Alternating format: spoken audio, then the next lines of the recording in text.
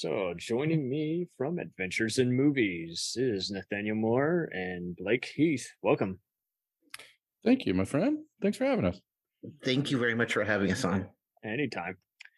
I'm your host, Sully, and we are going into all of our favorite cinematographer turned filmmakers, and that is Jan de Bont, a Dutch filmmaker who is best known for working on several movies pre and post fame for Paul Verhoeven, as well as James Foley's Who's That Girl, Ridley Scott's Black Rain, two-timer with John McTiernan on Die Hard and Hunt for Red October, Joel Schumacher's Flatliners, and Richard Donner's Lethal Weapon Free.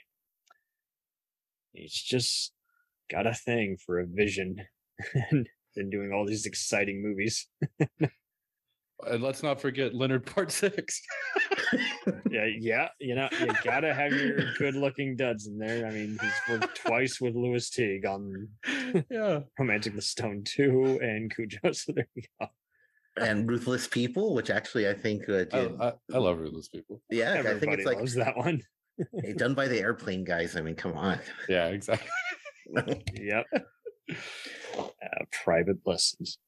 Ooh, risque. Isn't it so wild though how, I mean, he does all these other kind of cult movies like Blue Movie, which is still to date one of the highest grossing, most attended films in Dutch film history, 2.3 million. Oh, wow. A risque film, and it's called that. But I just find it even so funny how he does a few other exploitations and slasher films when he comes in here. But for the most part, he's just so diverse, being asked for any kind of thing, from a period piece like Shining Through to just other well-known mystery and action movies. He shoots probably the most boring Tom Cruise movie, all the right moves, just very, very well too. That's one of the things that stood out when we started talking, and we were talking about what we were you let me know what options we had for the show. And I was looking up each person, and I'll be honest, full disclosure, I actually was not familiar with the name Jan de Bont.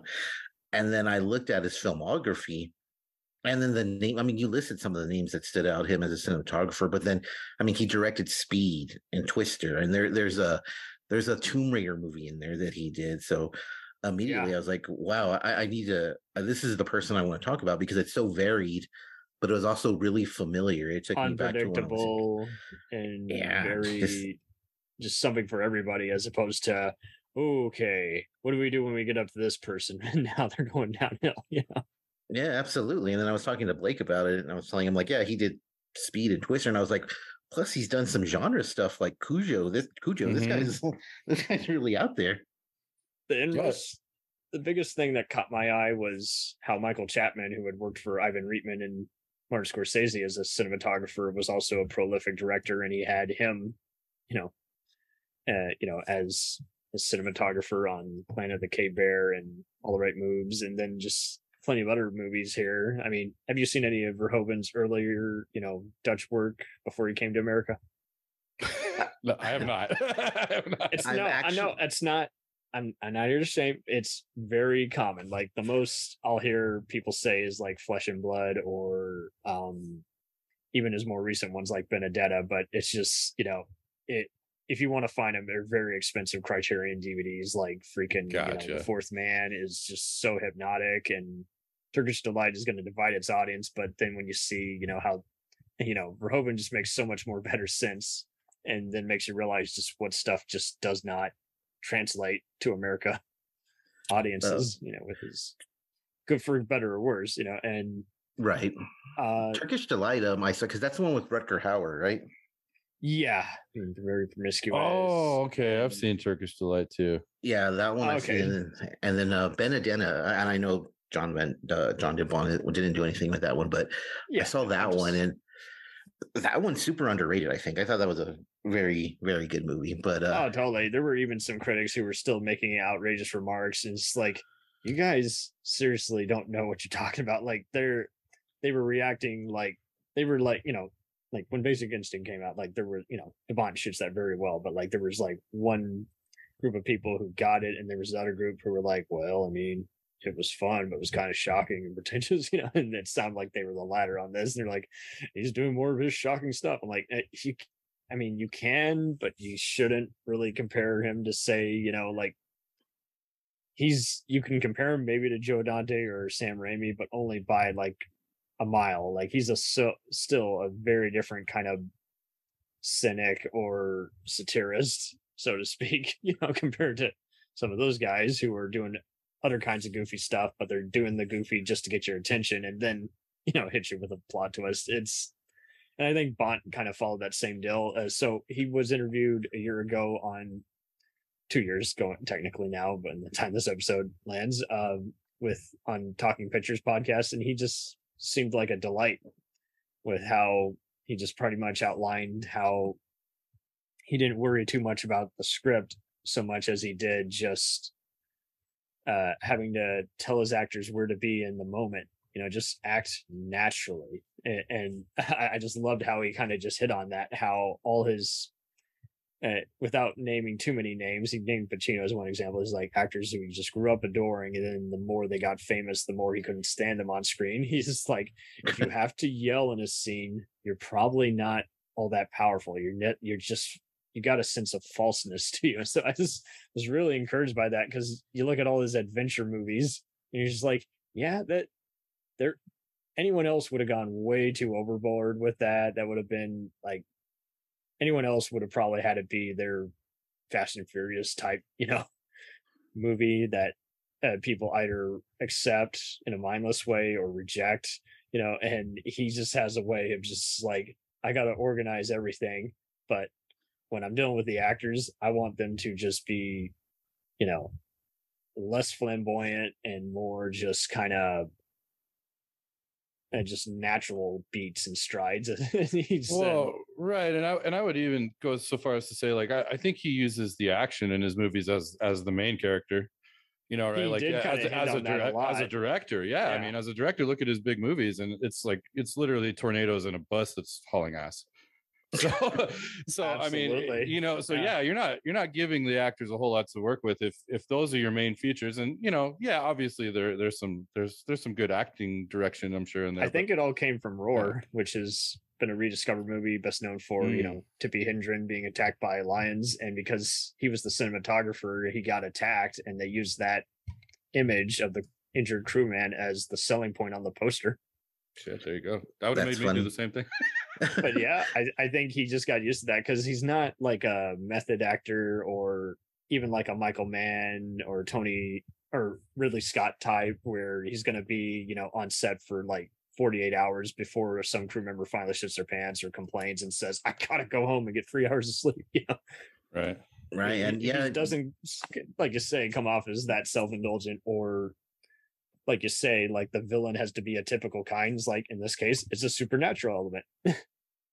Yeah, and his like what you mentioned about the story makes a lot of sense, and this kind of ties into what Blake said. Like Speed, like Blake said, it's about a bus that's going really fast, and then Twister, it's tornadoes. The bus is the absolute and then Twister villain. gives you tornadoes and evil storm chasers. I definitely saw Sister probably when I was around 7 or 8. Vaguely remembered it. My parents were watching it, I think, because it was just on TV, and it just was very weird. hypnotic.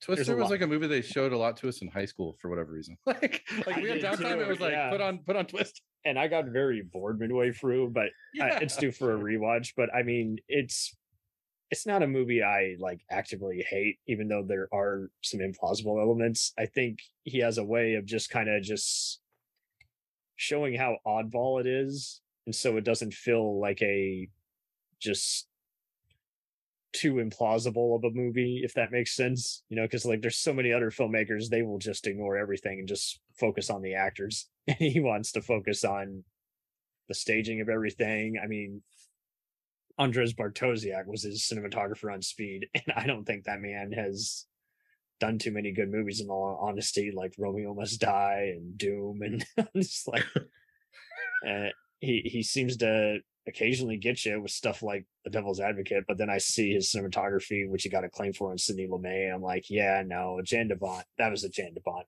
production all the way, when it came to him collaborating on Speed. And I think that's just it. Like, it is interesting seeing him, interviewed how, he's been an executive producer on so many projects, which he would start, but ultimately not be involved with. And he pretty much just noted in that same recent interview, he's like, I think I got out at the right time because now, enjoy.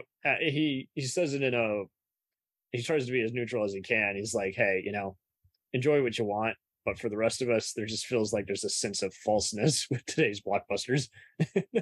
I think that's very interesting too, because everyone else just seems to be the fuck all the boomers and some of the other boomers, and it's also interesting. It's interesting to me that Speed 2 that he worked on, that's one of the only. I think that's the only thing he has a story credit for, and it wasn't very well received. He still defends it, and yet the story is just very clumsy. I can kind of understand what he's going for with it, but I think just because Jason Patric is just too method and stuck up of an actor, and Sandra Bullock wanted to do it for the paycheck, I think he just had the wrong ingredients and just a cruise ship. It should have been, I don't know, maybe a motorboat show or something. Because I don't think of Speed when I think of cruise ship.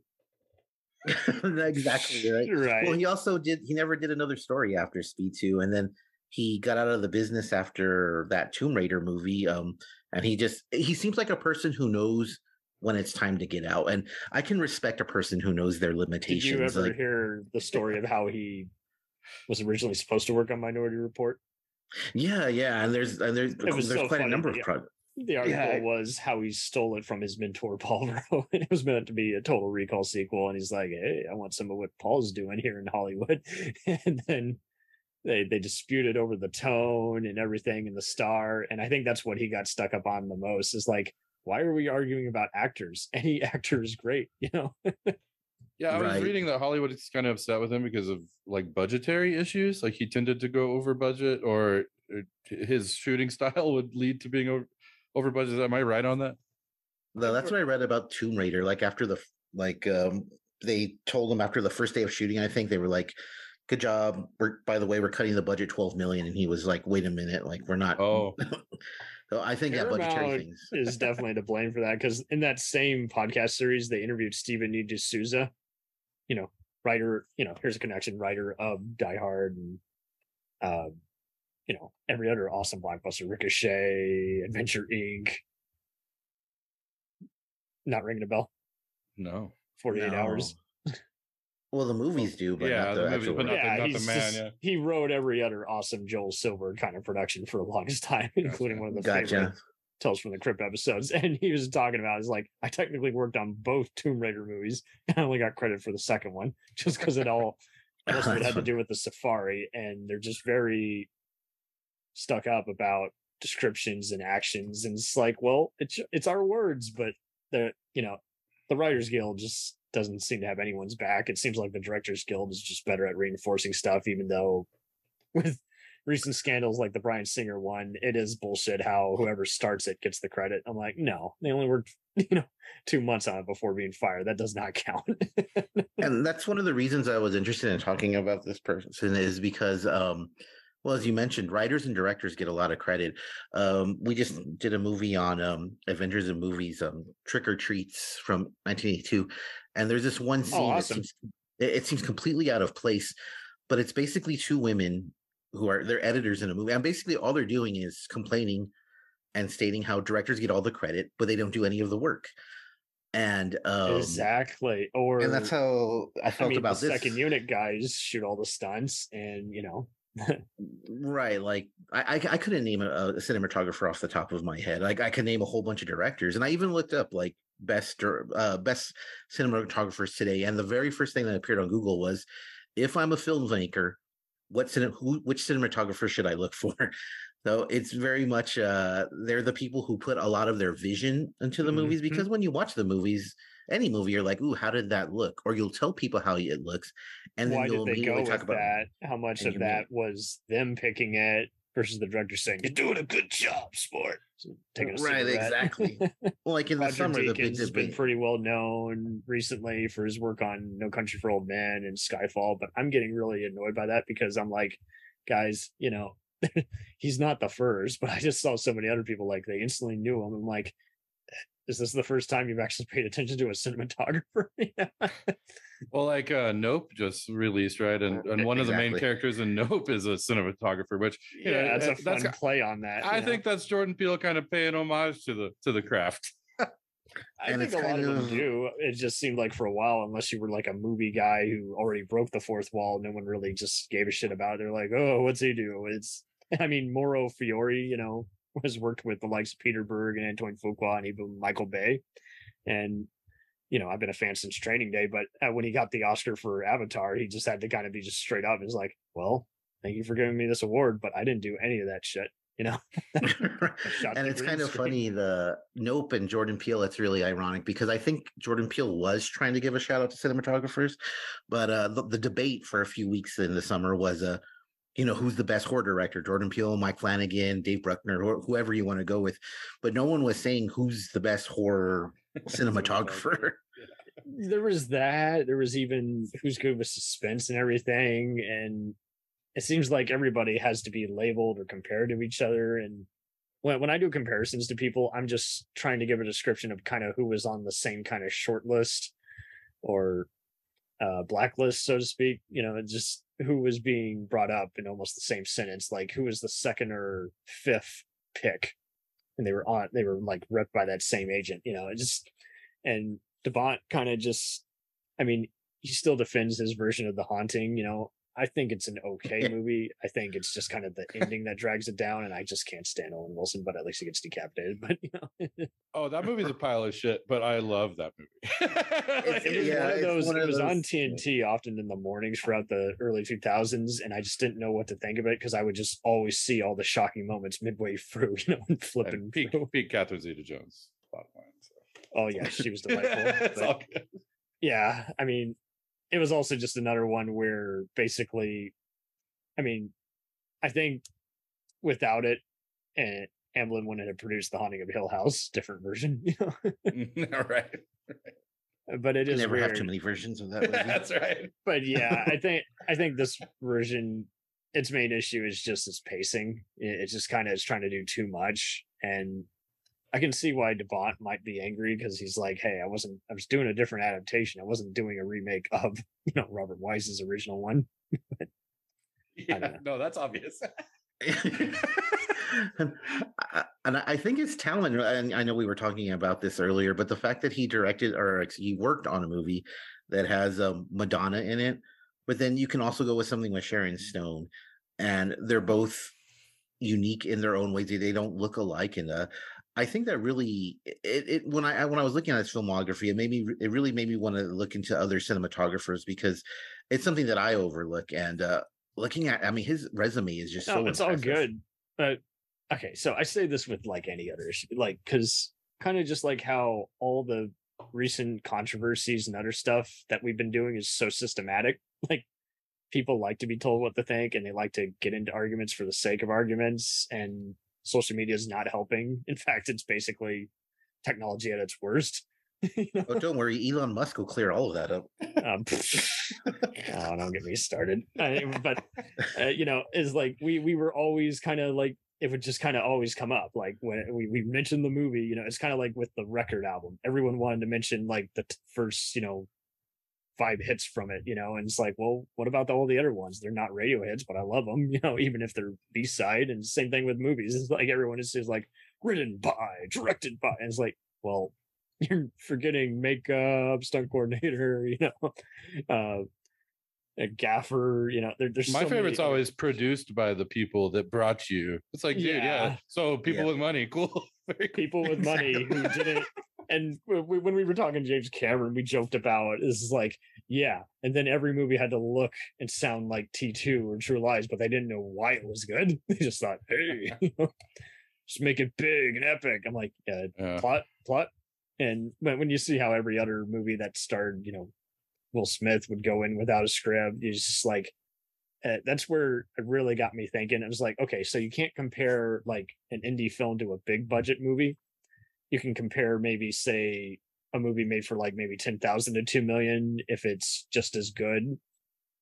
Like Mark L. Lester was kind of acclaimed for a bit because he was, and even Anthony Hickox, because they were able to make movies that would premiere on HBO and make it look just as good as some of the stuff that they were producing for, New Line Cinema and Lionsgate, back when they were theatrical. Is like, there's some people who can handle any kind of look and make it stand out regardless of the format, but then there's other ones where it's like, yeah, no, you just, I can't compare some of these movies to other movies because there's such a different visual or narrative look to it all. And we'll return after these messages.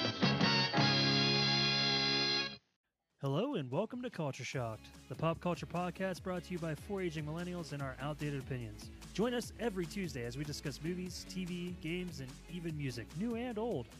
Dude, what do you think you're doing? Are you seriously trying to record a promo without us right now? Well, yeah. Dude, you can't just do the promo by yourself. Who's gonna listen to that? Yeah, and you probably haven't even told them that we're a pop culture podcast where we always agree on everything. For instance, the Sam Raimi trilogy, easily being the best of the Spider-Man movies. No. But I think we can all agree that Jaws is a classical masterpiece. Nope, don't like that.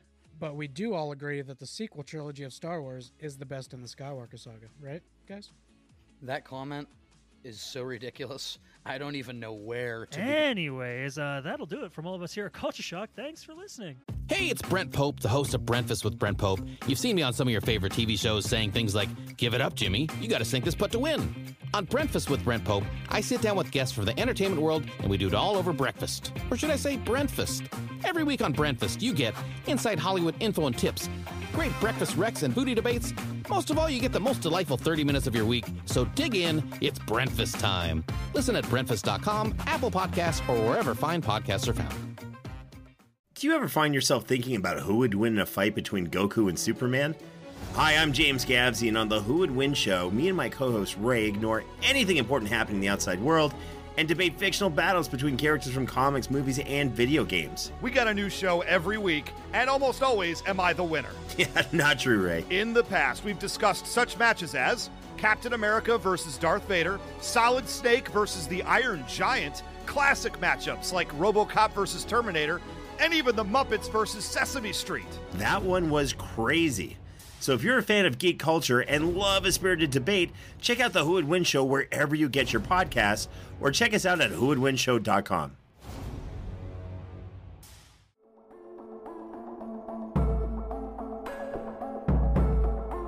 We let things pile up in the DVR, we add them to our queues, we wait for the DVDs and Blu-rays. We time shift. The Time Shifters Podcast. Sci-fi, horror, fantasy, superheroes, comedy, action, film, television, maybe some not-so-current events. Find us on iTunes or at timeshifterspodcast.com. Cool thing about Blind Knowledge is we are in multiple countries. We are worldwide all across the globe. We are in the US, we are in the UK, we are in Canada, Germany, India, Japan. We're in Australia, y'all. BlindKnowledge.com. Now back to the feature presentation.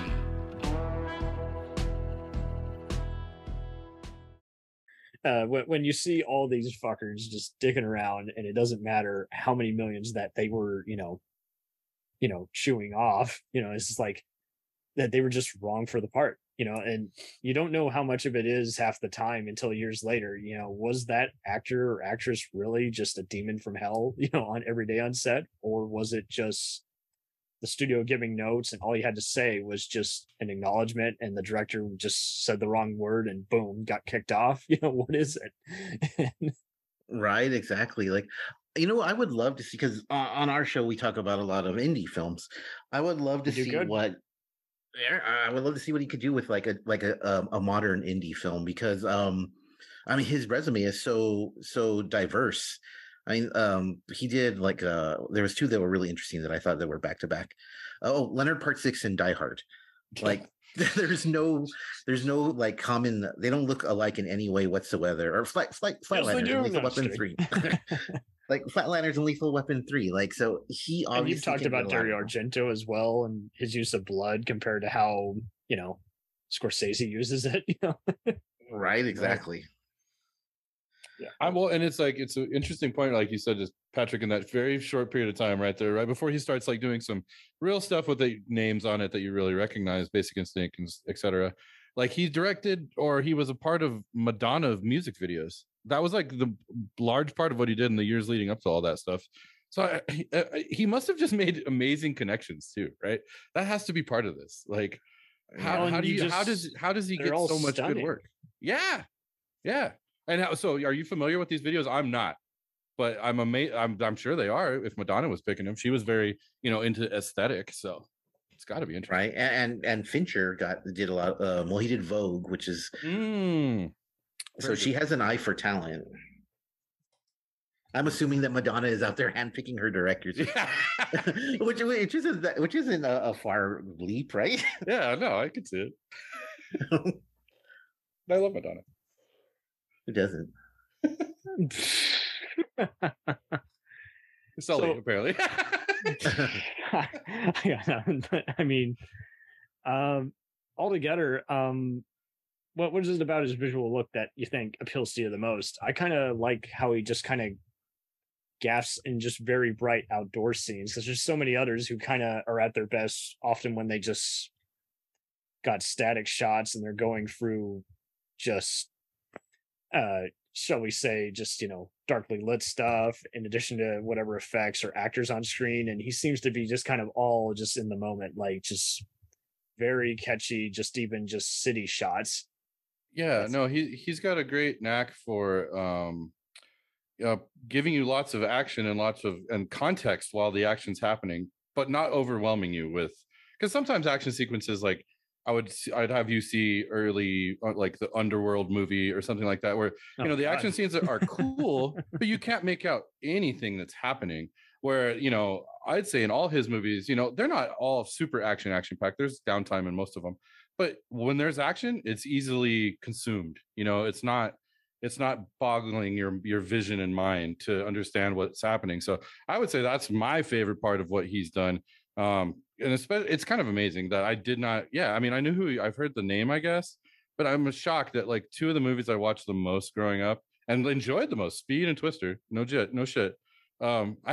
It's kind of amazing. I didn't really know who fucking directed those movies until now. But yeah, it was before we started, caring, when we had all the Rob Zombies and Rennie Harlins of the world. And I'm just like, yeah, no, sorry. I'm glad you guys like it. I will always dislike them. I have never liked them, and I like Zombie as a, fun new metal guy. But there's just others which it just gets even more annoying to have to just kind of explain to others. It's like, hey, they're on this, but it's a director is just like a record producer. They're just the creative outlet, but they're not doing everything. They're heavily involved, sure, but the guy who did the bus jump in Speed, was also, I read a stunt book, was the same one doing the Untouchables, baby carriage sequence. And oh, that's awesome. Which was unfortunately they kind of underreport a lot of that. He did the Broken Arrow second unit directing, so it's just like there's so many guys where it's like they've been around for years, but no one, not everyone goes for the credits. I don't know why you wouldn't want to go for the credits, because you got Billy Idol's Speed playing over the credits. But I'm saying, I think that what Blake said about de Bont being in the moment is so true, because Speed, it takes place all during, it's one trip and it's very well lit, whereas something like The Hunt for Red October, it's a little darker. Flatliners, there's a lot of scenes where they're not very well lit, and not everyone can make that switch between you don't like how Flatliners looks? I love the look of him. That's what I like about him, is that he's able to go, because not everyone is. There's some scenes where there's some movies where it's shot in the dark or it's in a haunted house or whatever, and it looks really good. But then as soon as they're out during the day, it's like it looks really plain, and it kind of takes away from the mystique of it. Whereas in his movies, the ones that he shoots, like whether it's Speed or Speed 2 or whatever the case, and it's brightly lit, it looks good, or whether it's something like Leonard Part 6 where he's on the moon, I think. But even that one's actually brightly lit. So I think Flatliners is a better example. Maybe it's reshoots and not matching it up. I don't know. But he can, like was saying about being in the moment, he's really good with doing that because that's not something you see in every movie. Oh yeah, and to their credit, you got to go where you got to go and got to take it with a grain of salt. I mean, I'm sure whoever shoots, say, something like a Fast and Furious or Transformers movie, they're going to get just as much acclaim as they are hate mail. It's just, and it seems like he's been fortunate enough to work on a bunch of different projects where it's like, yeah, they are all very emotionally involving blockbusters. They're not just set for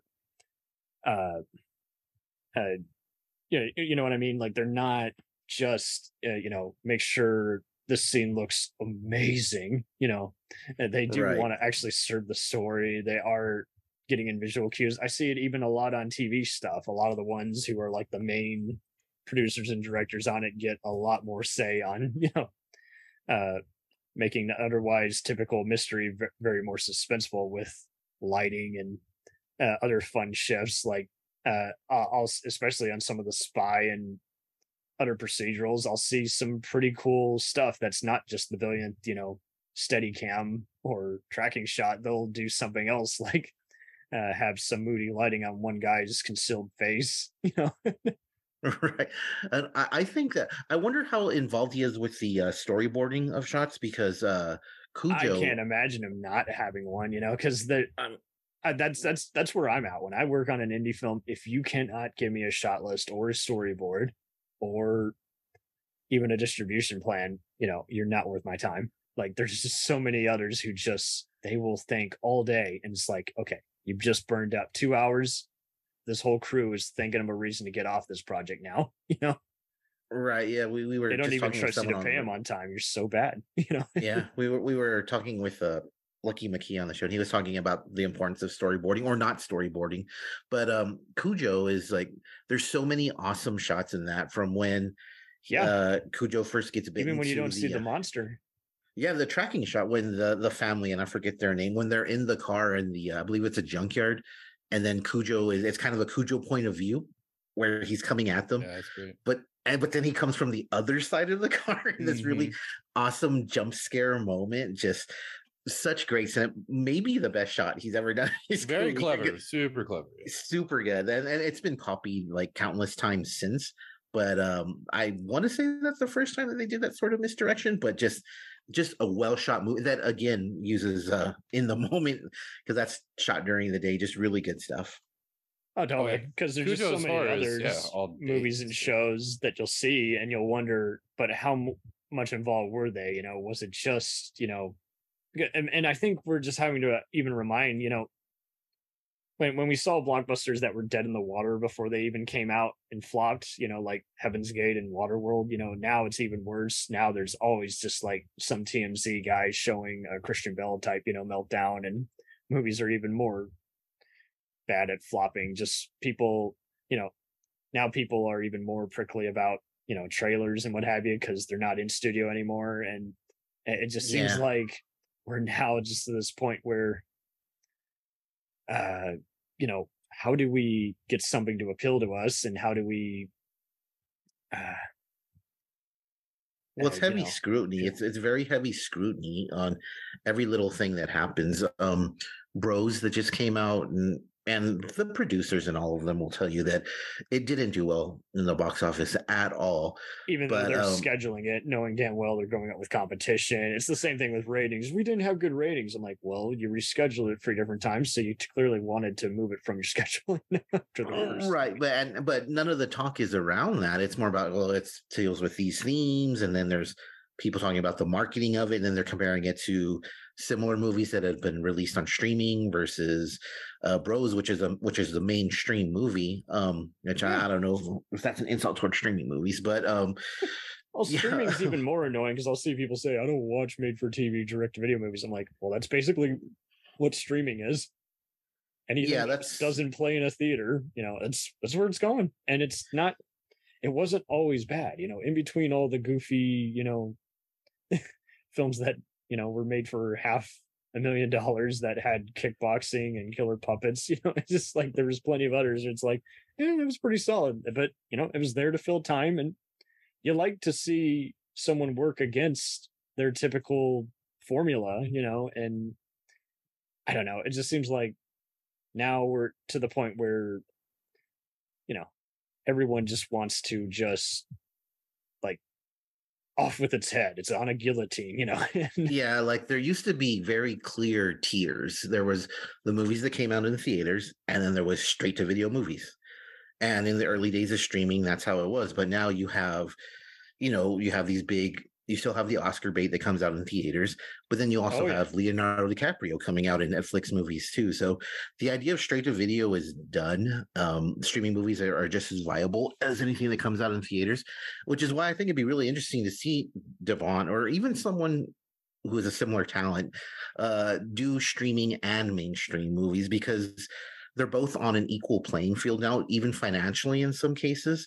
So it would be nice to see someone who has this sort of repertoire be able to bring that to stream. Because I mean, for as much money as Netflix makes, let's face it, they have some really shoddily shot movies. Even their best movies, yeah.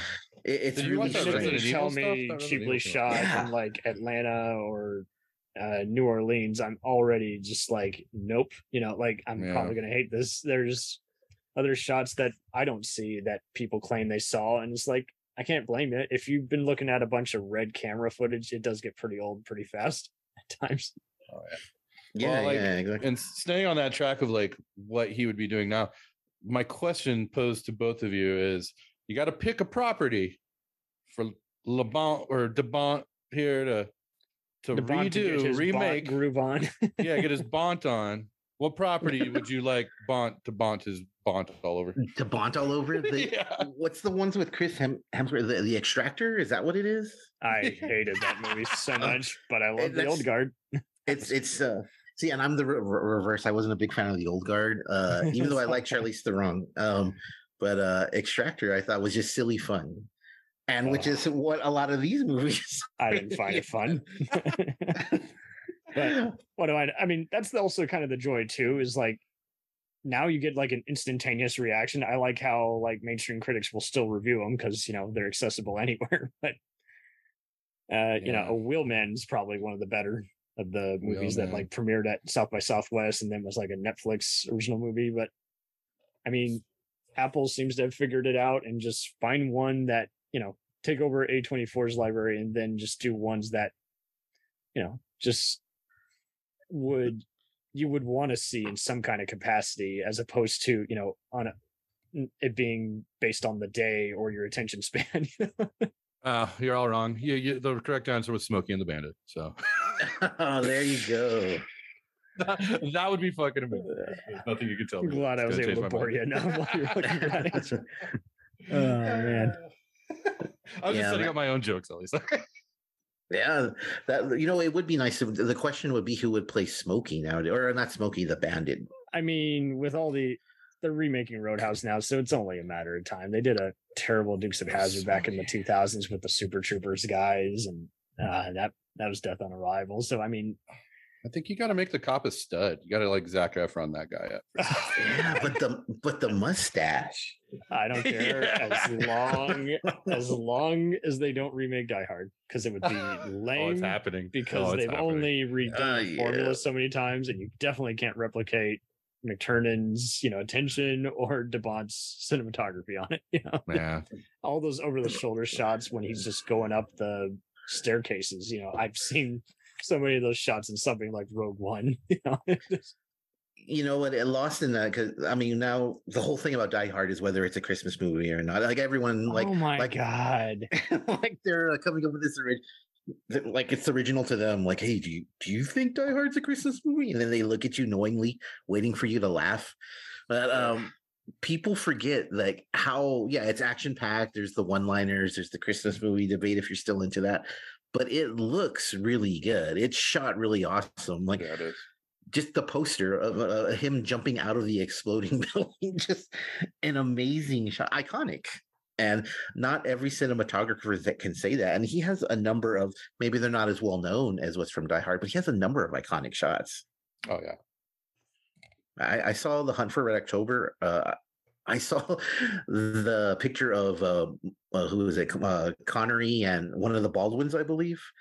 Saw them standing side by side. The one who shot someone. But yeah, the one who shot someone. I'm bad. I saw that picture so many times over the course of like the 5 years of that from when that came out. And then Basic Instinct. Lots of shots I remember from that. The Weapon Free seems to have like inconsistent shots, but I think that's just because different action units all getting together and shooting the shit. But it is what it is. At least the weapon movies are glorious messes, and they're super fun. They are. They absolutely are. And for some reason, I don't remember anything. Intervals like Part 4 has like so much action every minute. And I'm like, Jesus, it's so steroid induced before that was even a thing with The Rock and right Kevin Hart comedies that have a random shootout. And yet I don't remember anything from Leonard Part 6. It's really weird. No. I can't blame you. I cannot blame you. I love the cover of that movie.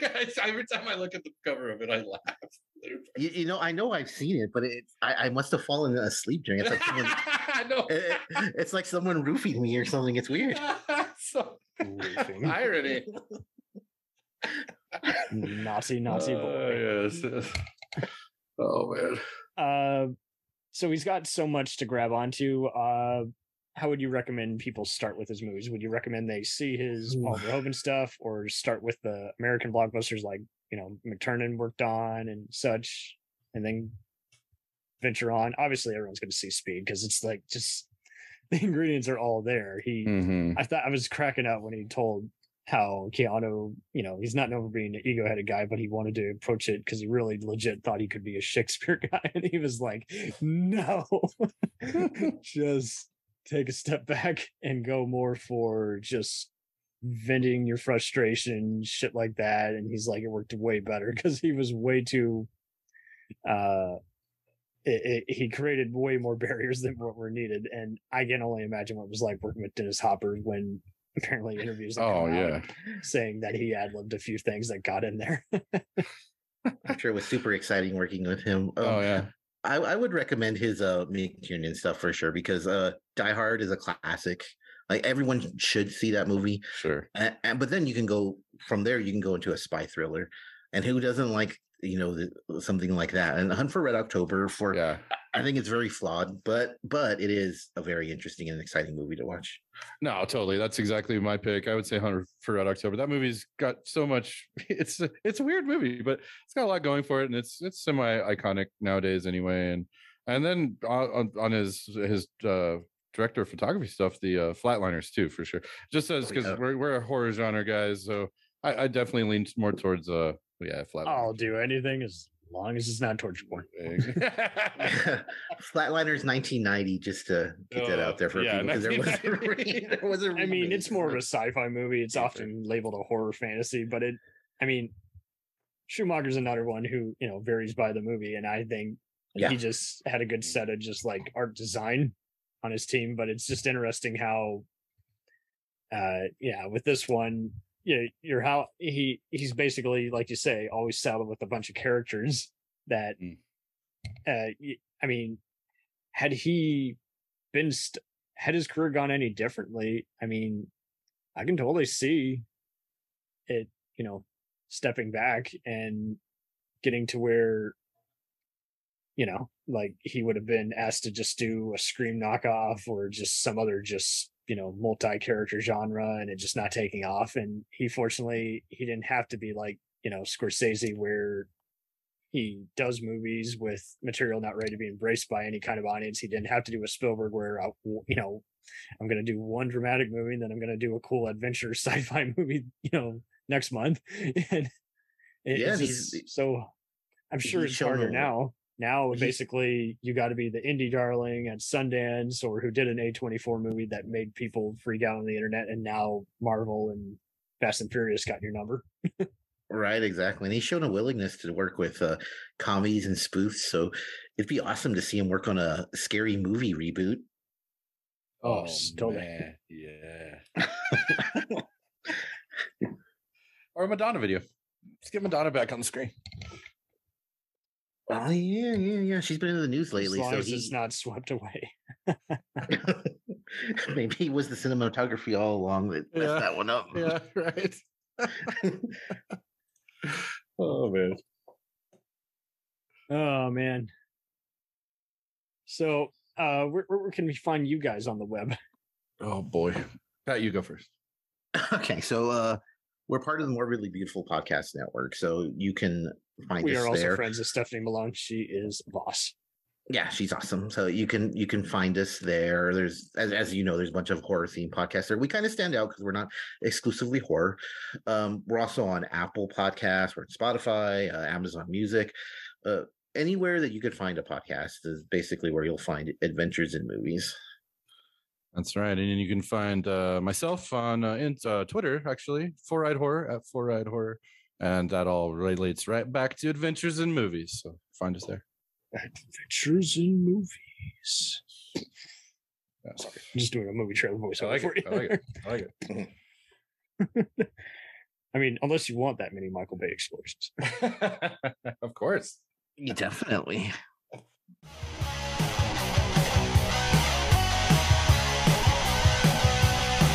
Follow us on the web on Facebook, Twitter, and Instagram. The podcast is available on Podbean, Spotify, iHeartRadio, Anchor, Apple, and anywhere else podcasts are available. Feel free to review our show and leave comments on any of those sites. Thanks a million for listening. It's a jacked up